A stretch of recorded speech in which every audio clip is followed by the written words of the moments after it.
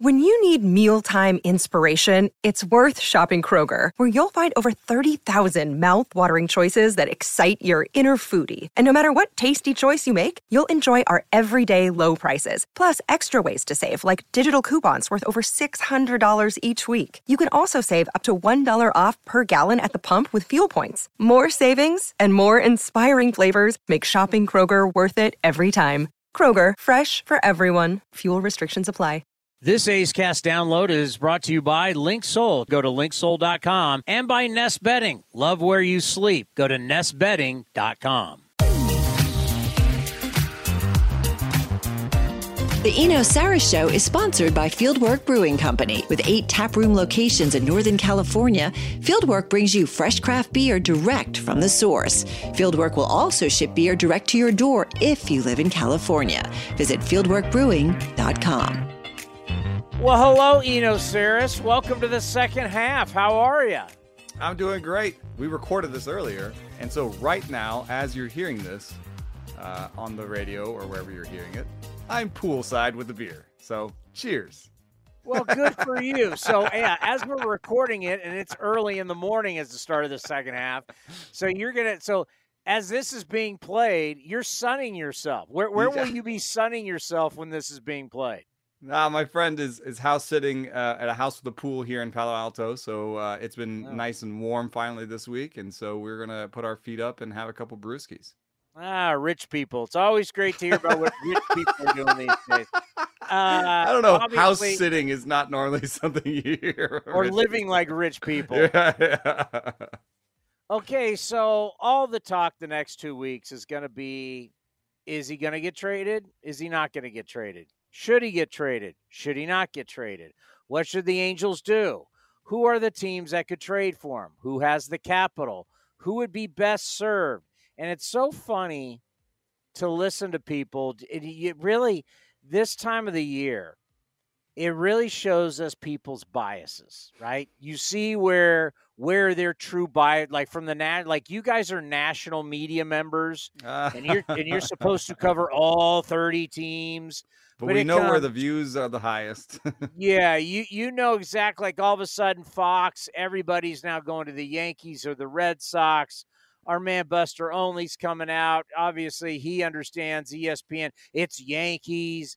I mean, if you're here locally, it's like, the Giants should do it. So you start to get everybody's biases real quick. But let's first start with the Angels. Good move or bad move to trade Shohei Ohtani? I think it's a good move because some of this is reading the tea leaves. How likely is he to, sign? How have you tried approaching him for an extension? How has his reaction been? And when he goes to the All-Star game to represent your team in the All-Star game and starts talking about how it sucks to lose, you kind of lost him already, and so then you start looking at, well, what can he do for us now? What can he do for us this season? Because he may not be around in the future. And you have to look over at the playoff odds. You're a game below 500. You're in a division where you have to win the division to make the playoffs. I think it looks like that because the entire AL East is at least 5 games above 500. And so, there's a big possibility that the second place team in the West doesn't even make the playoffs.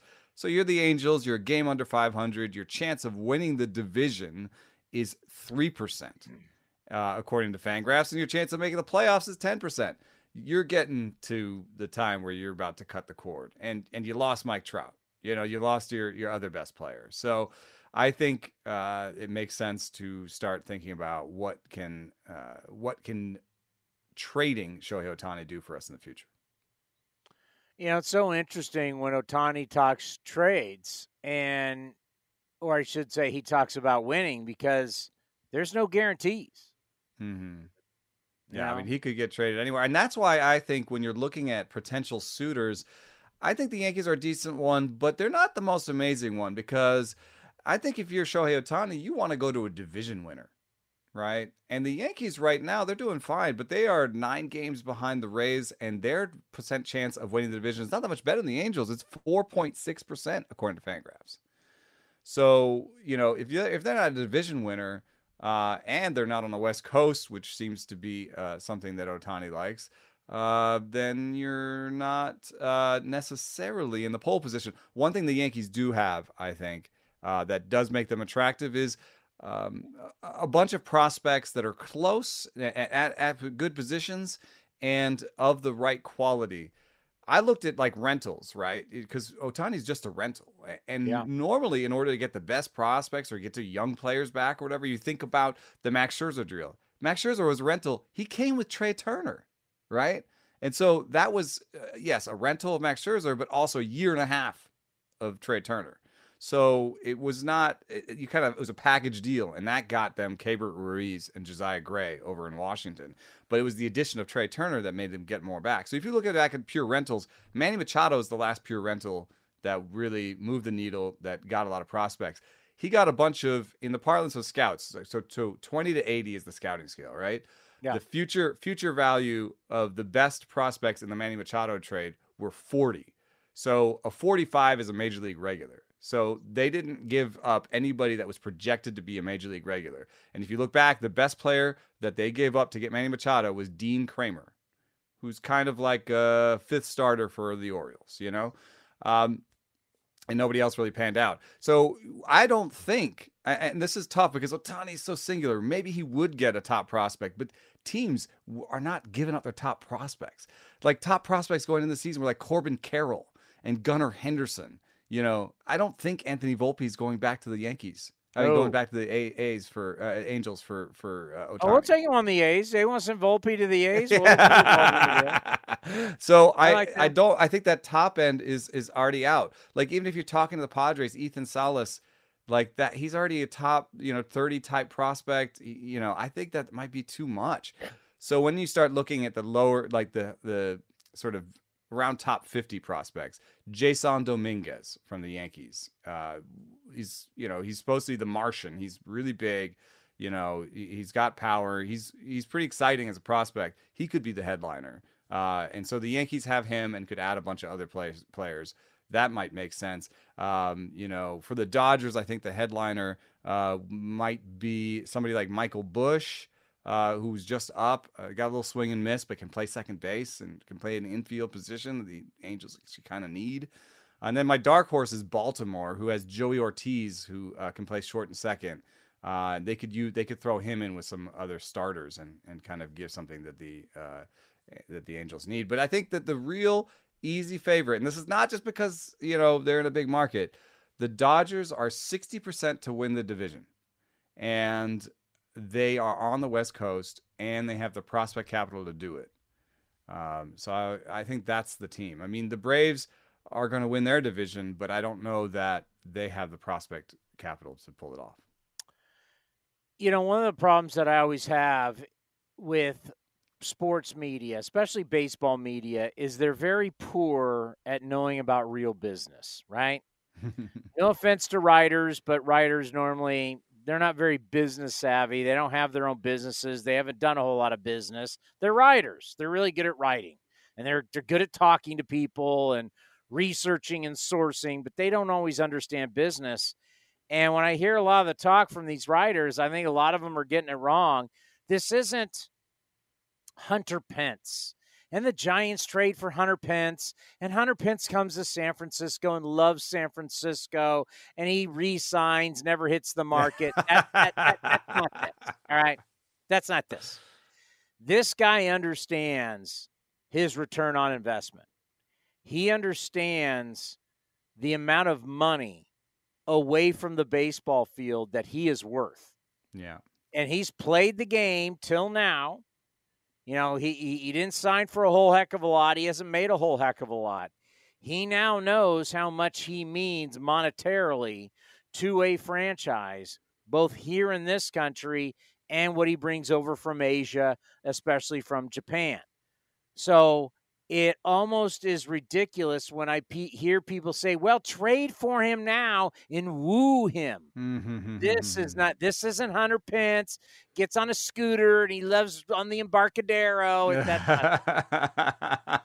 he's gonna put his services out there. I doubt there's a discount. You're right. I doubt. Yeah, I there's doubt not. There's where but the winter meetings is in Nashville, right? We're going to Nashville. Yeah, he's gonna be open for business. Yeah, he's And gonna have a suite, and he's gonna have his people. the only pushback that I have though is All right. he already went through this process, right? But in the last process, there wasn't any dollar signs attached to it, right? There was one deal you could give him because that's you were getting him as a prospect almost. So he'd gone through the process, and the past time he went through the process, stuff other than money mattered. Proximity to Japan, I think proximity to winning, maybe Mike Trout, whatever it was that wooed him to Anaheim. It wasn't money. So there are things other than money. And if I had to put myself in his head, from what I know of how he trains and how he thinks about baseball, I do think maybe a team could convince him that they're on the cutting edge of coaching, technology, data, and he would. But you're going to have to come with a boatload of money. But you'll also have to come with a boatload of money. You're going to have to, you can show me all your Rapsodos and it might give you cameras. It might give you this much advantage. Yeah, you better come, and that's where you're still going to have to put the $500 million bag on the table. Yeah, if you want, if you got to fly out as parents, and it's all about being close. I mean, and that's the other thing about the Dodgers. It's like the Dodgers are already kind of saying, we're going to go with what we got. And we're going to get been below, doing the last right? couple of years a little bit, yeah. So if you're the Dodgers and you already know he wants to be on the West Coast, you can offer him the most money. You can offer him why even trade for him? Yeah, just try to get him in the offseason. And you just can wait, because the I'm sure offseason, you can convince him on a visit to LA that you're super data friendly and tech friendly, and he already knows everything he needs to know about the Dodgers. Yeah, exactly. He lives there, right? Yeah. He knows Southern California. So it's like everybody's like trying to talk this up and everybody's trying to create content, but the reality is he's going to have a big suite. Everybody's going to have to come to him. They're going to have to woo him. Whether you trade for him or not. If you're like the Cincinnati Reds or even, my dark horse, the Baltimore Orioles, or a crazy ass San Diego Padres who just give up their last two prospects to get him, there's no way that he's like, oh man, this was so much fun. Like, yeah, I'll sign an extension right now. Yeah. We have interleague play, man. You play everywhere. So it's not like all of a sudden Ohtani would look, an hour away and go, oh, this place San Diego's cool. Like what? Yeah. Like he doesn't know San Diego. He just played there. He was just there a week ago. He's never been to Dodger Stadium. He's never been to San Francisco. He's never been to the Bay Area. I mean, it's like this isn't like yesteryear. These guys, I mean, I get it. Mm-hmm. If you trade for him, my point is don't trade for him thinking, ooh, we're going to get him in here and he's just going to sign it. That's why I think he goes to a division winner type. It's for this year. What about the Rays? It's for the playoffs. What about the Rays? Yeah, I guess so. I don't actually see them, doing it. There's always like monetary concerns with players this much. Like it can matter. Who could be the headliner here for them? They're not giving up Taj Bradley, right? That's the guy who's pitching for them so well in the major league. So when you go to the next group, they've got a guy in A-ball, Carson Williams. I don't know. Maybe Kyle Manzardo, their first base prospect. They could maybe pull it off, and maybe they have the cash. It would be a killer move. It would be pretty awesome. Well, it's not happening this week, and we're going to talk to you next week. So We'll get into it more next week. Really interesting, because I have felt this with a couple of our pitchers where we were told these guys got great big curveballs, Uncle Charlie's, and then they get on the mound and slider. And everybody's just been throwing so many sliders. You've done the research. Hitters have adjusted. Slider is a great pitch. It also is the pitch that goes the furthest when it gets hung. They've adapted to sliders, and I've been like Luis Medina. I've been like, throw the big curveball, change the eyesight, throw that big hammer. You think of how many great pitchers: Nolan Ryan, Sandy Koufax, Dwight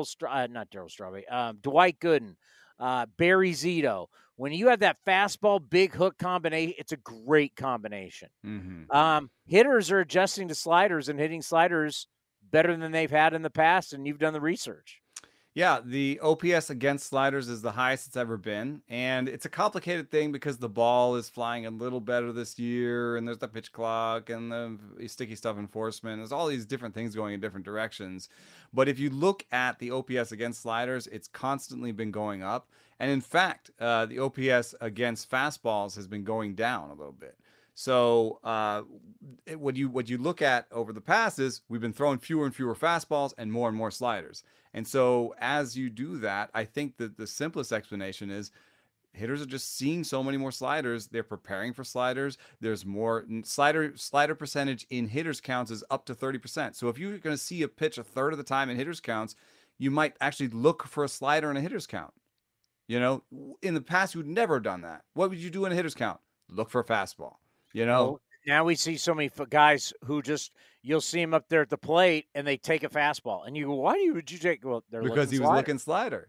So what's going on now is hitters are looking slider more. They're training slider more. I think the pitching the pitching machines are better at replicating sliders. They're just seeing. Also, what happens is, you know, baseball itself trains playing baseball trains you, right? So if you're just seeing more and more sliders, you're going to get better at sliders. You're seeing them more. So it's just over time. What we're doing is we're getting closer and closer. Now, I think next year, what's most likely is pitchers are going to throw more sliders again, because for the past 10 years, every year they've thrown more sliders. I think they'll throw more sliders again next year. And I think hitters are going to be even a little bit better against sliders.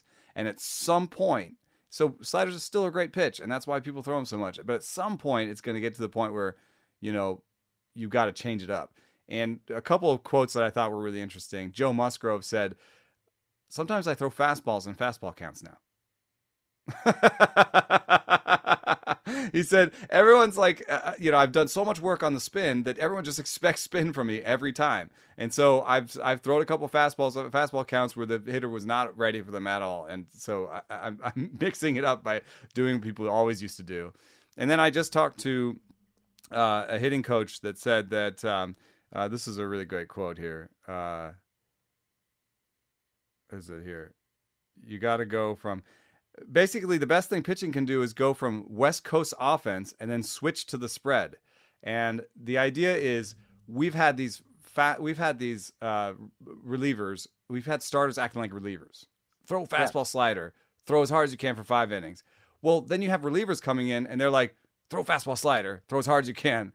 And the hitter's like, oh, well, you know, I've been doing this. Okay, so everyone's just going to throw hard and throw fastball slider? Okay, I can do that. It's all game, right? So as the starters become more like relievers, the whole game becomes more the same. And what did I say? The more you see the same, the more you get trained by it. And so, you know, that's why he's saying as a hitting coach, and the last quote is this. Gabe Kapler, I said, you know, you just had Bobby Miller in here, and you guys hung a 7 spot on him. And Bobby Miller's this fire-breathing giant prospect from the Dodgers who throws 100 miles an hour and has a great slider, you know. And he said, yeah, but, you know, it's actually harder for us to game plan against Michael Wacha types, you know, because they have a bunch of pitches, they have command, they know how to play with their best pitch and to kind of keep us off balance. And so that's what I hear when I hear West Coast offense to the spread. Like, I think starting pitchers need a little bit be more like what starting pitchers used to be: have a bunch of pitches, mix them up, have command, and be less like the relievers. Because right now we're just training. And I know Spencer Strider, he's great, and you know, I'm not telling Spencer Strider he needs to be any different than he is, but I'm saying to a lot of other pitches, you can't necessarily be Spencer Strider. We're at a tipping point. Yeah, it's close to it, I think. Yeah, we're at a tipping point. And you've had all the data people who influence the game. Not that I'm against them, but they've influenced the game. Always do this. Always do this. Data says this. Data says this. But you have to be careful that, I mean, data changes over time. So you have to be Humans aware of adjust. changes. Yeah. Humans adjust. Yeah. That's why the computers are taking over the world. AI is taking over the world. They adjust. Humans, that's the thing, right? That is a problem with human beings. We get stuck on something. We get stuck on an idea. We want to stick with it and write it out to prove ourselves right. Yeah. Right? And that's what the data people in our game do. And all of a sudden the game's adjusting, but data people have a hard time adjusting. For people who say they're so into the numbers, well, they have hard time adjusting because all of a sudden it means, oh, wait a minute, I've got to switch to other data and I may not be right. There's sometimes it's like you have to be, you want to be right, and in the context of baseball, there still is a little bit of old school versus new school. And so if you come into a situation and you feel like, oh, I'm going to be attacked because I'm new school, I'm the data guy, sometimes you entrench, right? And you're like you say, you want to be right. And sometimes also organizations are really big, and you have 100 coaches. What's the easiest way to tell everybody something? Just be like, okay, this is what we believe. Here's throw a bunch of fastballs and sliders. You guys can remember that, right? All 100 of you you can remember. We think we love the slider. Throw all the sliders you can. That's a lot easier takeaway than, well, if he has a good slider, yes, he should throw it, but maybe you should try to throw a lot more pitches and develop command. But but if the slider's good, you know what I mean? Like like nuance is hard to broadcast to an entire organization. All right, let's end on this. Ballpark factors. Ballparks have changed. 2 we looked at where they changed things. 1 in Toronto, 1 in San Diego. Both made them more pitcher-friendly. Yeah, they have these things called park factors where they try to look at how batters do in the park and away from the park and match it up. And, it's all math, but, sometimes it can be messed up by how the players themselves are playing. So St. Louis, the park factor has been changing. I actually think that's just because they have a great offense. And so if you have a guy like Paul Goldschmidt and he's happy at home, it can actually mess up the park factors. On the other hand, though, you have parks that are actually changing. So in San Diego, they changed the ivy. They changed the batter's eye. They put ivy over it. And, it used to be one uniform color. Now you've got that dappling, that ivy effect, a couple of 2, 3, 4 colors. And there's bushes where there's another like sort of textural thing. And if you look at release points, certain release points do better in San Diego than they used to. And I think that's because they're coming out of certain parts of the ivy and it's harder to see. So, that's something that I've seen before with batter's eyes. In San Francisco, for example, they don't paint the bleachers, right? And so they've got these metal bleachers. You got a 6:40 start time. You got the sun coming in from behind you. There's not, in 6:40, there's nobody sitting in those bleachers yet.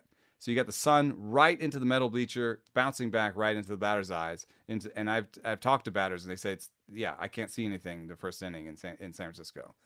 The other one is there's a weird batter's eye thing in Houston where there's fans sitting really close to the batter's eye.